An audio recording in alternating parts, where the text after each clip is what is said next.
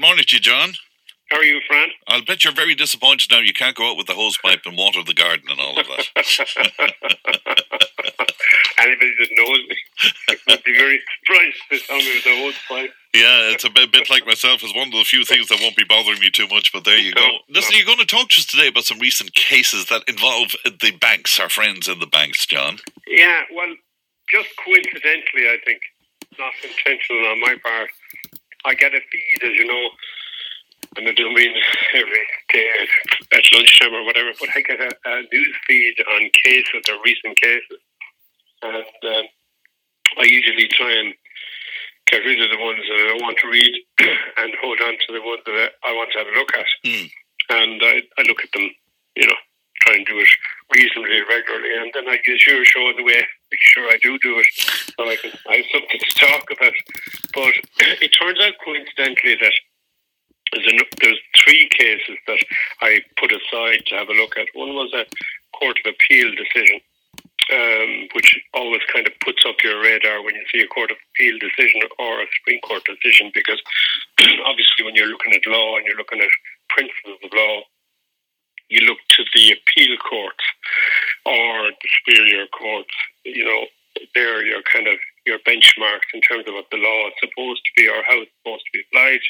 So usually when one of those passes, I usually stop it and have a look at it.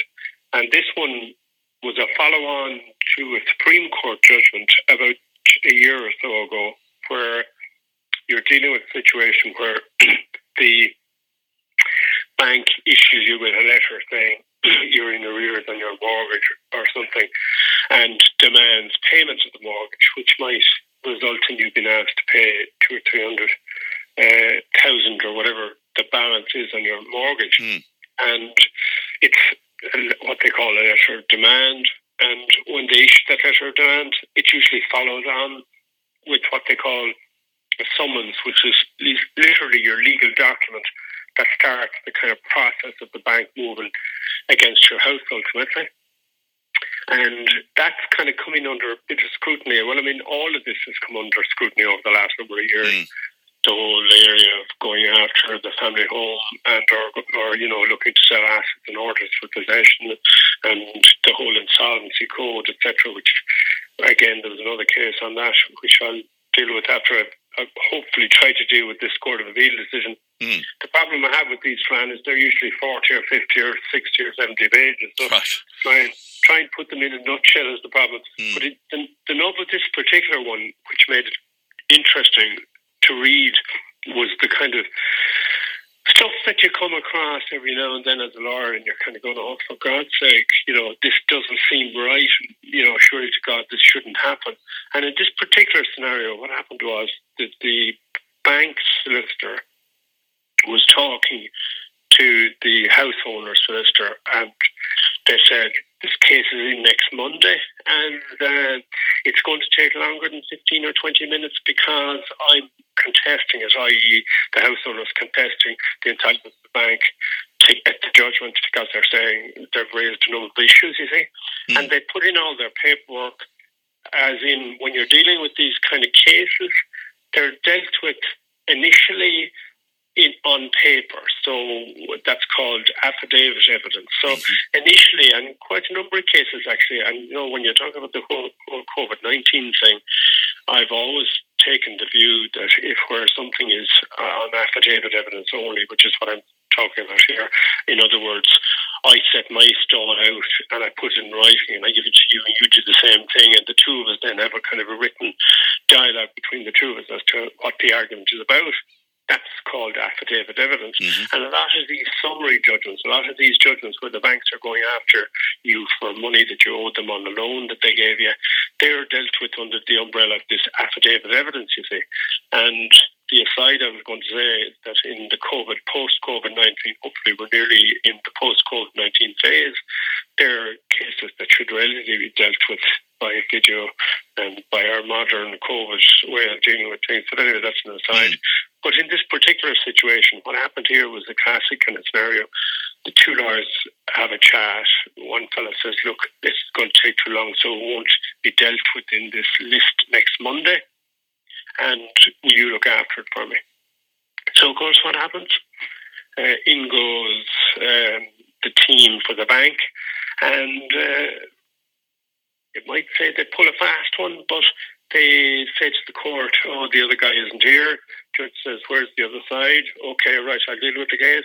Dealt with the case, looked at the case from the bank's perspective, said, "Yeah, okay, yeah, tick, tick, tick, all the boxes are ticked. You've proven your debt, and I've now given you a judgment." Wow. So, it's kind of the one that you're kind of going, "Wow, exactly," and you're saying, "Surely, God, that's not right." Now, and sorry, John, there was nothing in writing between the two lawyers to say, "Listen, you're going to look after this." It was a gentleman's agreement. Was that it? Exactly. It was a telephone call between them, a discussion between them about it, etc. Now, whether it was intentional or whether it was deliberate or whatever, but then the solicitor for the house owner will say, wrote to the bank solicitor and said, "Hold up here a second, I've just checked the system and I see you've got judgment here. What's going on? I thought we'd agreed that this was going to be deferred," and there was a delay in a response. And then the other kind of things that happen within the legal field, which sometimes gobsmacks you, is that the solicitor then eventually finds out however many weeks later what went on, i.e. the solicitor for the house owner would say, and appeals the case and says, "Right, okay, this isn't right, I'm going to appeal to the High Court." And goes to the Court of Appeal. In fact, can't go to the High Court, has to go to the Court of Appeal. You can imagine the cost of all that. Has to go to the Court of Appeal and gets to the Court of Appeal, and the bank, and I'm saying the bank as in that side, then jumps up, "Wait a minute here, you shouldn't be appealing. There was another way of doing this. You should have gone another route on it," number one. And number two says, well, actually, there's no provision under the rules for the Court of Appeal or the High Court to set aside the judgment where they've had a full hearing of the case and therefore have made their decision on the facts, and therefore you're in trouble here. Now, you can imagine the amount of perspiration, concern, and worry you'll be going through your head. God, yeah. The poor householder must have been. Yeah, absolutely. Not to mention his poor lawyer, but anyway, we won't worry about those fellas. But the interesting thing is, it goes through the whole plethora of law on this, which I won't bore you with. Order 37 versus Order 36 of the Superior Court rules, etc., etc., etc.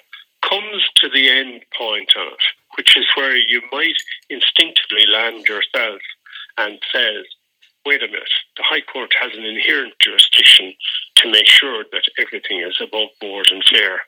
And under those circumstances, even though there's a whole load of technical reasons that you could argue that the court had made their decision and therefore you couldn't reverse it, if you know what I mean. Because obviously, if you think about that in isolation, a court where they make a final decision based on the facts, which, if you like, there isn't a formal appeal on, the courts are extremely reluctant to reverse that, because I do remember a case that I had years and years ago, not that long ago, but anyway, a couple of years ago, where we went through the District Court, Circuit Court, High Court, and then went on appeal to the Supreme Court. And then when we got to the Supreme Court and got back out of the Supreme Court again, we thought we were finished until there was an application to the High Court to reverse the decision of the Supreme Court on the basis that there was some fraud or some element to the case that hadn't been brought to the attention of the High Court to the Supreme Court. And I remember thinking at the time, when, and surely to God, there must be an end stop to litigation in those circumstances. And obviously there has to be, and there's very, very limited circumstances on which the court, and that obviously didn't apply in this case.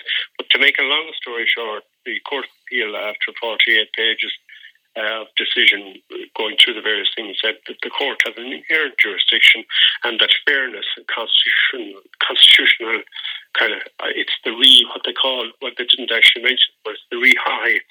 Our friend Mr. High has often been quoted over the years in different contexts, but one of case after the trial, the arms trial, there was a case involving after the arms trial where he took a case to say that he wasn't properly dealt with or fairly dealt with under the Constitution. And that kind of forms the cornerstone of a lot of arguments when you're dealing with fairness within our legal system. So, long story short, that case, and the reason that I put that case aside is that you can add it to another Supreme Court judgment in this area that I thought was very obvious, and you would have thought, sometimes I remember when I started doing law first, I kind of operated on that basis of fairness. People are often attracted to law because they say that it's a source of trying to get fairness and right on the side of people, and sometimes your gut instinct is this is not fair, so therefore you fight it. I've kind of learned down the years that yes, that's a good instinct to have, but it also has to be backed up with a fair bit of law, because you could fall foul of the legal system, even though the old saying of the law is an ass. Well, it's not always an ass, but sometimes it can be. So you need to be careful. And the householder, can you tell us? Is it too early to say what exactly happened where that was concerned? The judgment was what then? Well, the judgment was reversed. So what happened was, sometimes I forget. I don't say the most obvious thing. You see, in that particular case, what happened was, and this is quite common. Let's say you owe the bank whatever it is, say 50,000, and what can the bank do? The bank can issue what they call a summary summons, which is literally a kind of short version saying, Fran owes me 50,000 bank, and they issue the paperwork. If Fran does nothing, they can then go into court. Well, in fact, they can go into court and they can say, here's my proofs. Took out a loan on this date. He made these amount of installments. Stop paying on that date. I sent him a letter saying, please pay up, and he ignored it. So therefore, they're my proofs. So like all legal cases, you got to establish your proofs. So in this particular case, what the bank did was they went in ignoring the facts as we were talking about them, i.e. that there was an agreement. They went in and kind of put it up to the judge that the other side weren't turning up, full stop, end story. So they then put in their proofs. They then went along and they said, Joe Bloggs borrowed so much, loan, here's the paperwork, didn't pay this, here's the paperwork, we issued a letter of demand, here's the paperwork, filed an affidavit, but we won't worry about that, which is one of the really worrying things about it, was that there was actually a written reply put in by the householder, which was ignored by the High Court to a certain extent, which kind of raised the question, why wasn't that looked at? But anyway, the bottom line on it was that in that situation then, the bank had what they needed. They had judgment. So they were able to go on to the next step, which would be to go about try to sell the house. And it was that. So therefore, and this is a long rigmarole of cost here, if you think about it, because all that the Court of Appeal did was the bank spent the next 2 years defending this whole scenario and bringing it into the Court of Appeal, running this whole case in the Court of Appeal to literally bring them right back to the day where they went into court looking for judgment. So they go right back to a rehearing. So you're no further advanced in the case than you were the day that the case, if you like, should have been adjourned on that. Except with huge expense. Except with massive expense. Yeah. Well, of course, you would be getting your costs against the bank, thankfully, from the householder's point of view, because the costs would be covered. But you're no further advanced. You're still back into the scenario that you have to defend. I mean, the amount of kind of operational stuff that you have to deal with in these cases are extraordinary. I mean, the other case so that's where that. Right. But did he remain in the house? Oh yes, he's always in the house. Right. He doesn't get turfed out of the house until they. Sorry, that sounds very inelegant. Yeah. But he doesn't get into that situation until such time as they get the judgment. So in other words, they don't have proof. They don't have what we call an enforcement order yet until such time as they go back in. So they got to now go back in after going through all this rigmarole. They've got to literally go back and deal with the whole thing again. You know. So that's where they are. Sounds really clumsy for people who should know better, but.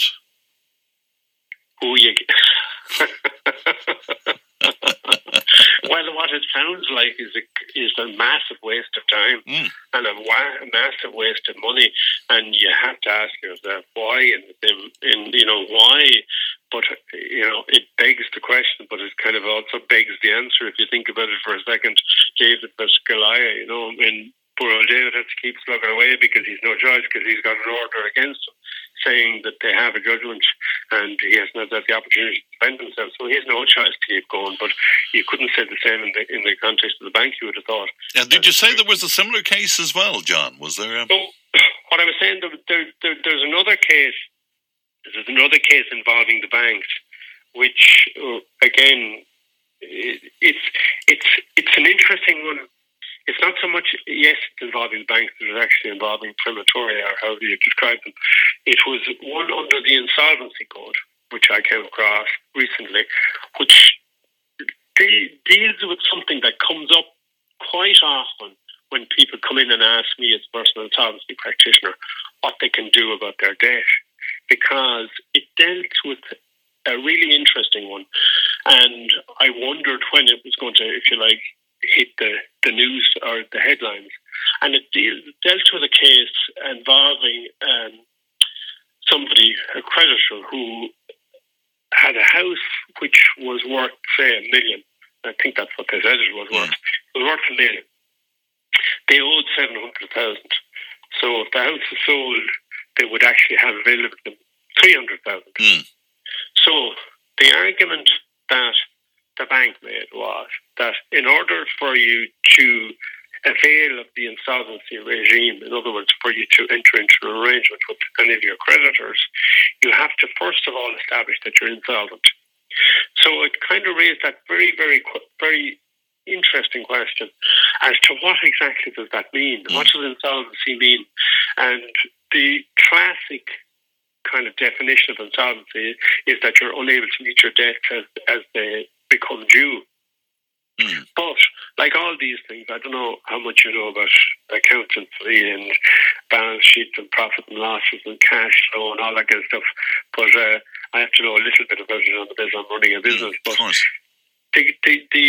the question there is, does insolvent mean that you could be cash flow insolvent, or could you have a huge amount of assets and a huge amount of liabilities but still be insolvent, if you know what I mean? So in other words, are you looking at your balance sheet and the value of your business or whatever, or are you looking at your ability to put your hand in your pocket and take out the money, or in this day and age do a bank transfer to pay your debt? So what does it mean? Because in this particular case, this individual, what the lender or the bank said was, well, he could sell his house. He said his house, he pays us off, and that's the end of it. So the ergo dover shin, he's not insolvent. So that was their argument. Now that went on for 80 pages, by the way. So I'm not going to give you the full 80 pages on it. But in that particular case, what the judge decided was that, and after a long diatribe analysis of all the various cases in the UK and Ireland, he basically said that it's a cash flow scenario with a little bit of kind of asset or balance sheet thrown in. So in other words, what he said was that in certain circumstances where you don't have the money in your pocket to pay it or in your bank to pay it, but you might have a readily disposable asset that will give you the cash, that in those circumstances, that's relevant. So that's, and which ironically is the way that we often do it. Funnily enough, John, I thought there was a more definitive explanation for insolvency. That seems rather vague, doesn't it? Yeah, it is vague. And now, Fran, there may be somebody out there that will tell me, but this High Court judge spent 84 or 86 pages discussing this. But there isn't. It's unable to meet your debts as they fall due. That's what the definition is. The definition is there. It's how you analyse it. So in this particular situation, you see, their analysis was very straightforward. They said that this guy could sell the house and pay him off, and that's the end of it. Now, so the judge said no, that's not the case here, because obviously, first of all, it has to be readily disposable, and a family home you couldn't put into that context, but doesn't rule out the fact that there may be other. Now, the irony of it is that in most insolvency situations that I'm dealing with, you're going to be disposing of certain assets in order to deal with the insolvency situation. So, in other words, you're going to be doing it anyway. But the point about it is that to get to the point, like the major point that he was making, and I have to say I was struggling with it for a while, was that you have to establish insolvency first before you can go into the whole system. So if you fall at that very first hurdle and that you're not insolvent, because a lot of people will come in to me and say, look, I have such and such and such and such, and I have this huge, massive liability here. And of course, when you look at the whole picture, you say, well, yes, you do have a massive liability, but you also have the immediate wherewithal to dispose of it. Because all you've got to do is sell that or liquidate this or whatever, and all readily realisable. And that means that you're not, in fact, de facto insolvent. But anyway, it's interesting because, again, would you, just to give you the end result on it, by the way? Yes, please. Yeah. He lost. He lost? He lost his case, even because what it was about, you see, is under the insolvency, and you and I have talked about this quite a number of times, under the insolvency code as we have it presently, and it'll be very interesting to see, did they make any changes to it in light of the COVID scenario. I find it really strange that for years you and I were talking about the post, the Celtic Tiger. Then we had the recession, or whatever, what do we call it, euphemistically, that period after the downturn. The downturn. Then we had the downturn, and now we have the COVID-19. Yeah. So it'll be really interesting to see what pans out from all of that. But in this particular situation, you can, at this point in time, if you were in difficulty with your family home in terms of making repayments on it, as of January of 2015, I think it is, I think it's 1st of January 2015. So if you freeze frame your scenario and you look at it and you go back to 2015, January, and you were in trouble with your mortgage at that point in time, that triggers an entitlement to appeal a refusal by, in this instance, the bank, to agree to an arrangement or a formal arrangement. So in other words, it gives you that entitlement to appeal to another court or to appeal to the court if the banks veto it, if you know what I mean. And they introduced that now. Whether they change the date and do something about it in the current climate would be interesting to see. And that's what happened in this situation. In this situation, the single creditor refused to agree to the arrangement, but because it was the family home, they had a right of appeal, and it was in the context of the right of appeal that the judge was looking at this whole issue of solvency and insolvency. But then he went on to what is the critical next step, which is you then look to the arrangement and ask the question, well, okay, does it qualify?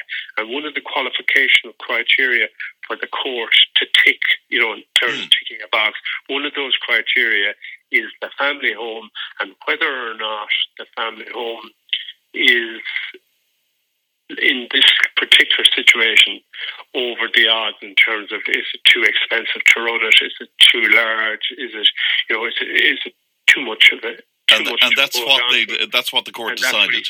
Exactly, because in this particular situation, they'd be still paying their mortgage when they were 79, and the judge said that's way too long. So was he essentially forced into the sale of the family home then? Was that correct? Correct. Well, he's effectively, when you say forced, yes, he was effectively couldn't do the arrangement. So now the bank had a straight run at enforcing the debt and therefore moving on to sell the house. The little kick in the. Is that what they say? The kick in the tail? No, it's not the kick in the tail. But anyway, the last little bit of kick on it was really interesting, because after however many pages did I get to the last page, and it was going through my mind, what was the date of this judgment? I was trying to think, what was the date of the judgment? And I see it was the 30th of March. And I'm thinking to myself, okay, so right, in theory, when this case first came on the horizon 2 years previously. It was pre-COVID-19. We're now COVID-19. Is there any equity at all in the family home? And he did cover it. He did say at the end, he did what I would call a legal punches pilot at the end of it. And he said, well, I can't do anything about COVID-19. I have to deal with the facts in front of me. And the only facts I have in front of me is that there is a negative equity. It's a very good and I finished. And he wrapped up and I said, thanks for the guy, he's finished. It's very interesting indeed. Listen, will there be a flood of court cases following the COVID-19 moratorium given by the banks and one thing and another? Do you think will there be a flood of that? Because even after the moratorium, an awful lot of people won't be able to pay. Well, funny, yes, there will be, because there'll be a plethora of repossession cases that will hit the tracks, and they've all been held and postponed until the end of the year. I mean, and funny, just not to hold you up too much, on one of the last judgments that I read was a judgment by a judge that I hadn't come across before.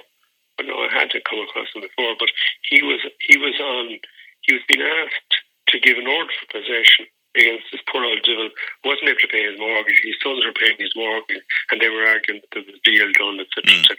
And the judge at the end of it said, like, this system is just really cracked. He said, he literally said that, they need to do something to change the system. And you just wonder, I mean, it's a good note to finish on, because he said that this system's been around since 1870 something. He said, and we need to overhaul it, where somebody can go in, like we had in that Court of Appeal decision, go into a summary judgment. And that Court of Appeal decision, I was saying to you, which I forgot to complete this in my own head here, I said to you that Court of Appeal decision goes kind of hand in hand with the Supreme Court decision, which said that the banks need to say precisely how they're calculating the numbers on these summary judgments, because all of these summary judgments, they just go in, get the judgment, the way you go. And some poor old devil who borrowed 200 grand is suddenly looking at paying 400 grand, and the Supreme Court said, "Whoa, wait a second here, you must spell it out. You must spell out precisely how it's done." So, but I do think they need to overhaul it anyway. All right, John, a pleasure as always. Food for thought and all of that. Thank you very much for coming on with us.